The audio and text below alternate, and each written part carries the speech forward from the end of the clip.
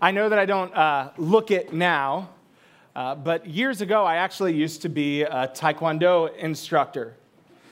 Looking at me, you might wonder, well, what happened, Eric? Probably many reasons, self-discipline, but probably the biggest reason would just be food. I tend to like it. At the Taekwondo studio, I was in charge of teaching a class called Little Ninjas. This is a whole bunch of 4-year-olds, and we would always begin the class with the same mantra. Here's how the mantra went. It went, focus your eyes, focus your mind, focus your body, sir.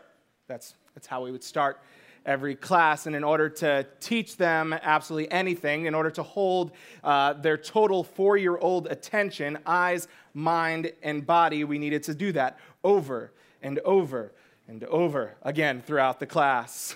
Now, anyone who's ever worked with 4-year-olds knows that keeping their attention for a 30-minute class is quite a challenge. Once their eyes drift, the mind wanders, and the body follows soon after. On numerous occasions, trying to teach this class, I dreamt of having total control, total authority for just 30 minutes so that I could teach them just one thing.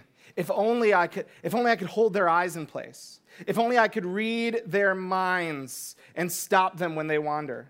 If only I could keep their fingers out of their noses and out of their friends' noses.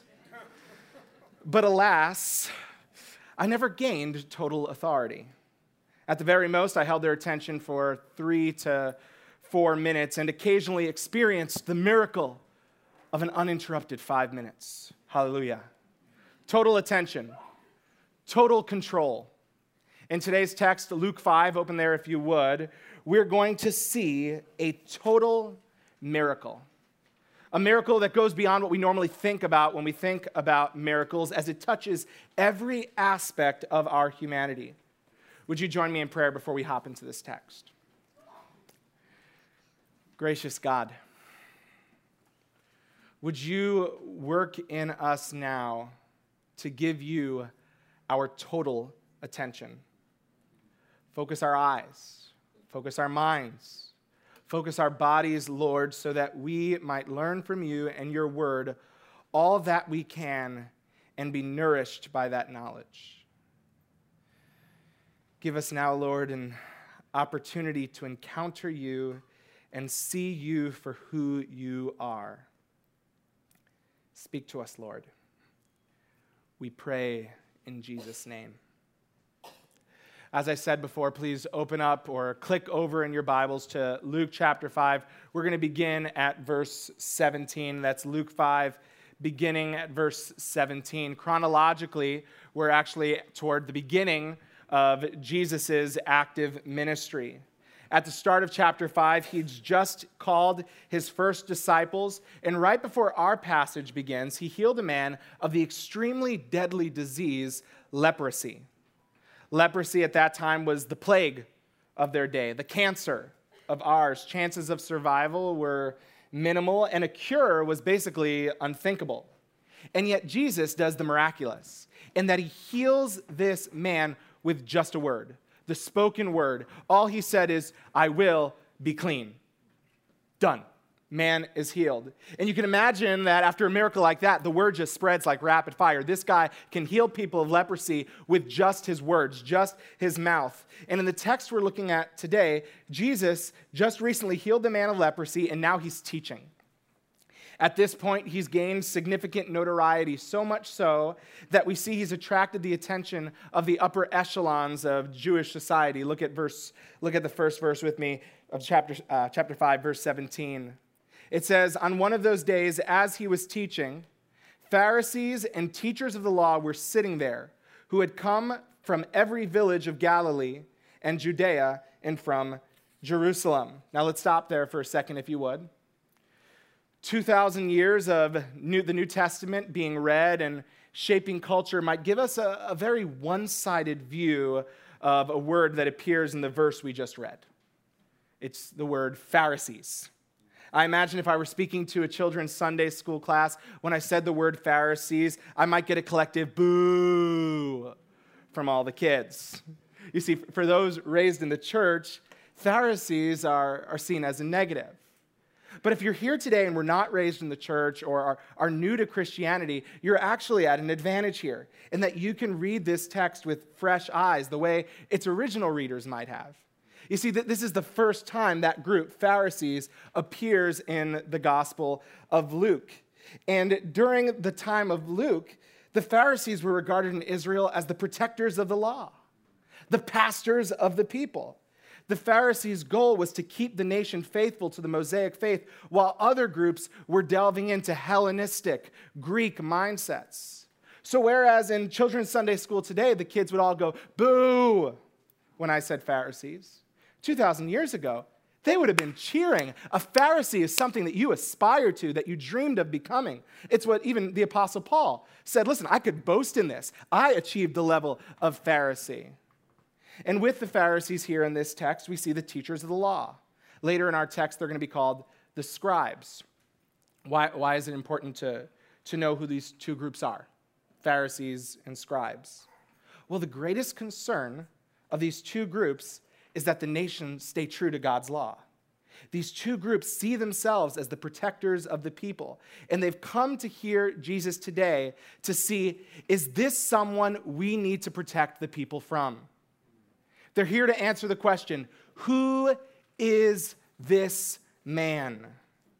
Our text goes on to say, as the Pharisees and scribes were there, the power of the Lord was with Jesus to heal. You see, the Pharisees and scribes come with a power of their own to examine and learn about this Jesus. But Jesus came with the power of the Lord, and he came to teach. Some learning is about to take place in the passage we're looking at today, and different groups are going to learn different things. We have scribes and Pharisees, but we also have some other groups here, if you'd continue reading with me. Verse 18, and behold, some men were bringing on a bed a man who was paralyzed, and they were seeking to bring him in and lay him before Jesus. Here's our second group, some friends. They've got a buddy who has some form of acquired disability. Somehow this man has become paralyzed. We don't know the story, but he is no longer able to walk. I don't know if you've ever experienced paralysis. Maybe you've broken a bone or were in an accident. In the disability ministry, I've had the opportunity to work with a number of people who have acquired disabilities like this man, from accidents or illness. They use wheelchairs, prosthetic legs and arms, power chairs. They have physical therapy and medicines to manage pain. But in the time of Jesus, none of this was available. There were no wheelchairs or physical therapists, no Tylenol or Advil. A man like the one we see here in this text was typically left to be a beggar or writhing in pain until their days came to an end. But imagine, people around the village are talking about this teacher who they saw healed a man with leprosy with just his words. And who knows whose idea it was. Maybe it was the man who was paralyzed. Maybe it was his friends. But they think, wait, if Jesus could heal someone with leprosy, I'm sure he could heal our buddy Dave. Now, before you go searching through the text, I have no idea what this guy's actual name is. I'm just calling him Dave, so don't come up after me, afterward and say, oh, I couldn't find that. It's not there. Anyway, Dave's friends agree that it's worth a shot. And so they grab a bed. To be more accurate, they grabbed what have probably looked like a stretcher. They put Dave on it and headed over to where they heard Jesus was. You've got to imagine how they built this up in their mind's eye. The friends would take Dave over to Jesus. Jesus would say a word or touch him or something. You just got to imagine they're thinking, oh, Dave's just going to jump off of that stretcher and start singing the hallelujah chorus. Hallelujah. And it's just going to be going. And they're saying, wow, this is going to be an amazing scene. There's no doubt they've built this up. But then comes verse 19. But. Whenever you see a but in Scripture, it typically doesn't mean anything good. But something has gotten in their way. And it's our third group. Look at verse 19 with me. But finding no way to bring him in because of the crowd. Stop there if you would. There's a crowd, a roadblock.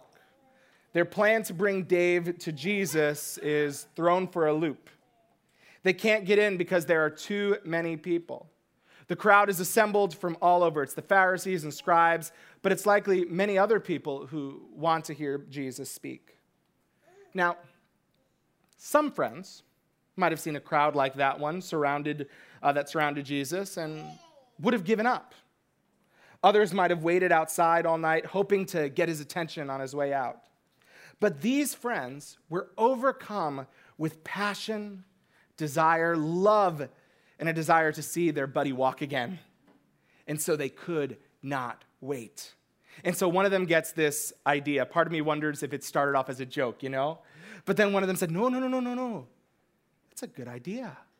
Let's do it. Look back at verse 19 with me. But finding no way to bring him in because of the crowd, it says, they went up on the roof and let him down with his bed through the tiles into the midst before Jesus. Now, I know so many of us have heard that story before, and we're like, okay, drops him down, but you got to really picture it. You got to go there with me. Imagine with me, if you would, the friends circle around to the back of the house, and they find steps to the roof, or maybe there weren't steps on this house, so they had to go to the house next door and got on top of that one. And because the houses would have been so close in Palestine, they just jump over from one roof to the next roof, and having lugged their friend over and having rested, they begin to dig through the roof. Now, Palestinian roofs were like many of our city roofs in that they were horizontal, but very different in that every 3 feet there would be a beam running parallel to the other beams. And then across that, they would have smaller pieces of wood, all fit together to form a solid roof.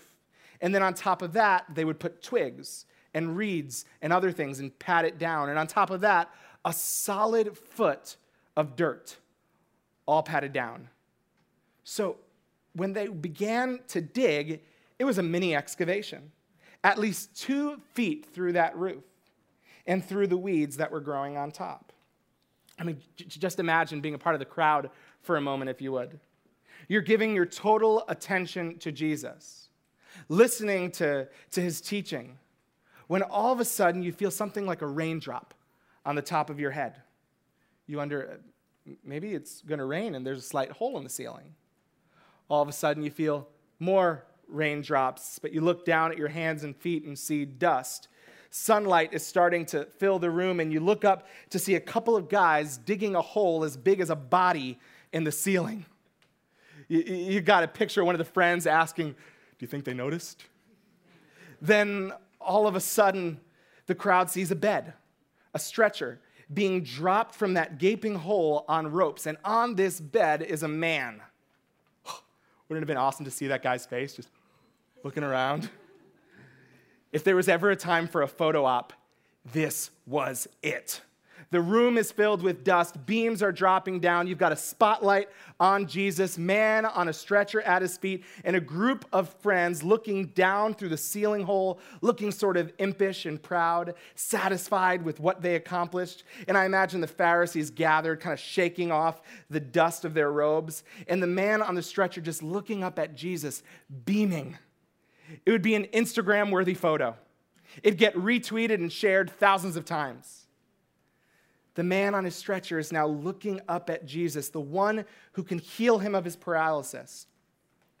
Jesus looks at the friends. Look down at your text. He looks at the friends through the hole they created in the ceiling, and then looks at the man, and what he sees, our text says, is faith. They have a firm faith, these friends, a firm faith that it would be worth it to go to jail for destroying property. It would be worth it to have to pay the fine to fix the house. It would be worth it because surely this man has the power to heal. Can I ask you, do you have faith like these men? Are you willing to risk financial burden, willing to break a sweat? Are you willing to be ostracized or thought a fool for the sake of bringing someone to Jesus' feet with the hope of healing? These men have faith, and Jesus sees it. In response to their great faith, Jesus looks at the man on the stretcher, and this is what he says. Look again down at your text. He says, "Man, your sins are forgiven you." Verse 20, "Man, your sins are forgiven you." You've got to imagine that that's a hard pill to swallow. We don't get to hear the thoughts or see the faces of the friends, but you've got to imagine that they're at least slightly confused. You see, they brought their friend to Jesus to have his body healed, not his sins forgiven. Having his sins forgiven was likely not even on their mind. But when Jesus saw this man laid before him, his attention didn't go to the man's legs. His attention went to the man's greatest need, the healing of his soul. This series we're talking about we're going through is all about miracles. And miracles, at the end of the day, are truly about authority. C.S. Lewis defined a miracle. Here's how he defined it. He said he defined a miracle as an interference with nature by a supernatural authority. He goes on to say, in calling these interferences miracles, we do not mean that they are contradictions or outrages. We mean that left to nature's own resources, she could never produce them. You see, when Jesus speaks here and says, your sins are forgiven, he does so with a claim of supernatural authority. He has basically announced that he has performed a miracle in their midst. You see, every good Jewish boy and girl knows that only God can forgive sins. Even the men up in the ceiling. They go, wait, what's going on? They know Psalm 103:3 says it is God who forgives iniquity. They know Isaiah 43:25 says it is God who blots out transgressions and chooses not to remember our sins. They know Micah 7:18 says, no one is like God. Did you hear that? No one is like God, pardoning iniquity and passing over transgression. So Jesus is saying here that he, a human, is interfering with nature so as to perform a miracle, healing this man's soul, bringing him from spiritual death to spiritual life. You see, the friends are learning a lesson. Jesus has authority over the soul. And it's the soul's cleansing that is this man's and every person's ultimate need for a miracle. If you can't see, you can't hear, you can't walk, you can't talk, your greatest need is not the healing of your disability. That's not where Jesus thinks it's best to start. It's got to begin in your soul. We can only imagine that the friends were taken aback by this statement of Jesus, but we can know for sure that the scribes and Pharisees were upset by it. Look at verse 21. Verse 21 says, and the scribes and Pharisees began to question, saying, who is this who speaks blasphemies? Who can forgive sins but God alone? I think the NIV translates this a bit better than the ESV when it says, the Pharisees and the scribes began thinking to themselves. Clearly, based on the context of the passage, no one has dared to speak these thoughts aloud yet. They're taken aback by Jesus' statement, and these two questions are running through their minds that they're trying to answer. Why does this man speak this way? And who is he? The text says that they're thinking he's blasphemed. You see, blasphemy is a very serious charge. It's the charge that will eventually lead to Jesus' conviction and death on a cross. Being convicted of blasphemy was punishable by death in Israel. And so these men, whose greatest concern is the preservation of God's law, as they hear this great speaker, are now thinking, does this man need to be killed? He was fine if he was just a great speaker, but with his claims, now he's dangerous. But as they're working all of this out in their minds, Jesus performs another miracle. Look at verse 22.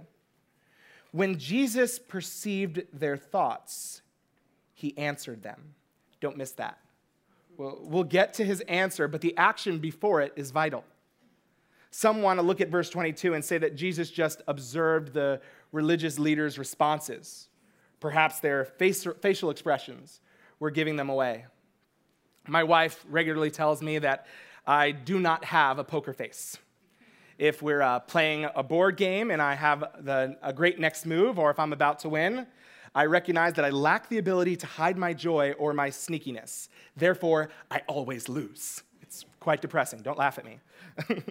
There are some who think the Pharisees lacked this ability like I did. But I think that understanding is mistaken. Because the word used here in verse 22, underline it, circle it, do what you got to do, perceived, doesn't mean that Jesus read their faces or that he casually noticed. The word means knew fully. He knew fully their thoughts. This same incident is recorded by Mark in his gospel. And in Mark 2:8, it says that when the Pharisees thought these things, Jesus knew their thoughts in his spirit. That's the claim Jesus is making. Once again, we see, as C.S. Lewis described, an interference with nature by a supernatural authority. Jesus knew their thoughts. I've heard a story of a man invited to preach at a church who began by saying to the congregation, "If you could read my mind and knew my thoughts, there's no way that you would be listening to me speaking this morning."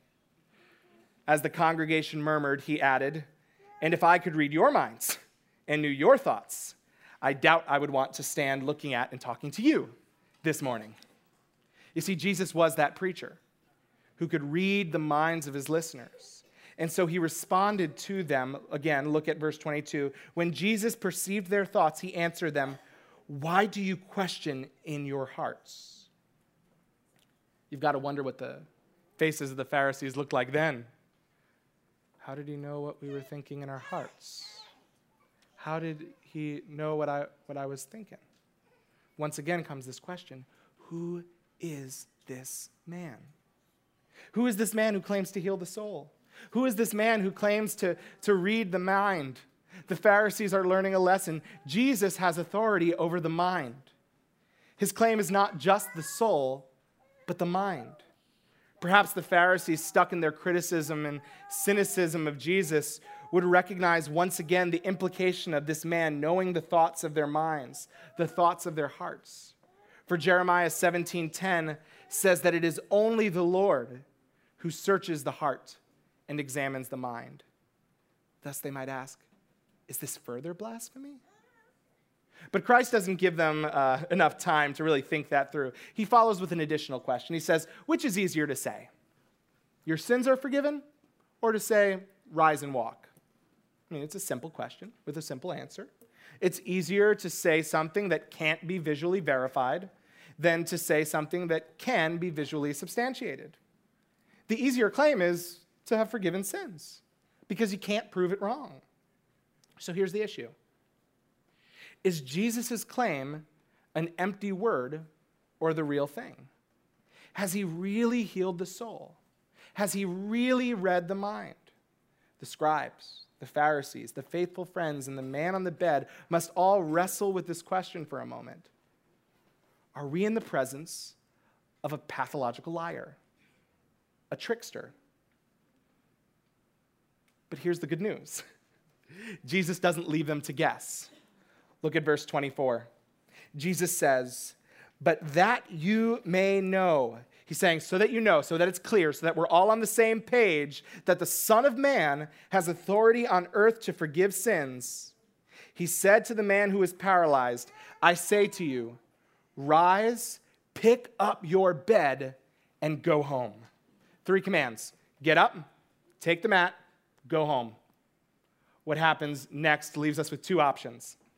If the man flops around like a fish out of water, unable to stand, then Jesus is caught in his lie or shown to be struggling with some form of schizophrenia. But if the man walks, then Jesus truly can forgive sins. He truly can read the mind. It would be seen that the authority had truly been given to him to interfere with all of nature. It would be a total miracle. So look, verse 25. And immediately he rose up before them and picked up what he had been lying on and went home glorifying God. Notice that the text says immediately. There's no moment of building tension. There's no waiting. If this was a movie, it just wouldn't work well. In the movies, we want everything to building tension, looking back at everyone. There's no time. It happens immediately. He gets up, picked up, walked home, and he does it. And as he does it, the text says that he is glorifying God. He's got a song in his heart. And you can imagine him singing of how he was healed, Of all that his friends did to lower him through the roof, he can't keep his testimony quiet. And so he calls out, "This is my story, this is my song, praising my Savior all the day long." And he can't keep it quiet. He's singing his whole way home. And amazement seizes them all, it says. Isn't that marvelous? Do you see that in verse 26? They're amazed. The man who was laying on a mat, who couldn't push his way through the crowd, who had to be lowered through the ceiling, this man is now standing, walking, and singing praises to God. And what was the response of the people in their amazement? I love it. They started praising and glorifying God with him. These people who may have been unsure just a moment ago got all the confirmation they needed that they were standing in the presence of the divine. And so with full assurance, they just joined in the song. "Blessed assurance, Jesus is mine. Oh, what a foretaste of glory divine." Can you imagine seeing someone healed like that? Their soul, the mind, the body. Oh, this is a foretaste of things to come. And in verse 26, look, it says everyone joined in, all of them. Amazement seized them all, and they glorified God. I imagine this means even the Pharisees who doubted, at least some of them. Remember that there were Pharisees like Nicodemus who did believe in Jesus eventually. Perhaps some of them were there this day. They came in asking the question, "Who is this man?" And halfway through their observation, they thought, "We need to protect the people from this man." But now they are seized with amazement and glorifying God with assurance of who this man is. They may have been unsure before about him. Did he really have the authority to perform a miracle of the soul, of the mind? Well, his authority over all things to perform total miracles of soul, mind, body was confirmed when that man got up and walked. So yes, they have blessed assurance. And oh, what a foretaste of glory divine. These people were filled with awe. Look at verse 26. And they were saying, "We have seen extraordinary things today." They saw total authority. They saw a total miracle. The soul was forgiven. The mind was heard. The body was healed. Nature experienced an interference by a supernatural authority, and all those who witnessed left that home having to wrestle with the question, who is this man? Surely he has the authority. He's proven that. But that authority we know from the scriptures that we were raised on belongs only to God. Yet this man says he, the Son of Man, has authority to forgive sins. So who is he? This is the question that you and I need to wrestle through today. Who is this man who has total authority? Who is this man who can perform total miracles? And what's the correct response to total authority? Fanny Crosby wrote those lyrics to Blessed Assurance that I sang before. She wrote them in 1873, and I think the second verse is our answer to that question of what the correct response to total authority is. It's total submission. Perfect submission, all is at rest. Sing it with me. I in my Savior am happy and blessed. Jesus' miraculous works here should point us to recognize his divinity, his total authority, and should move us to perfect submission. Awed and amazed, we should be glorifying him as we were made to do. For those of you who would say that you're a Christian, before we close our study for this evening, I want you to know what perfect total submission means for you. Because I think we see a bit of it in this text. In these friends, I believe we see total submission as it's birthed out in total faith.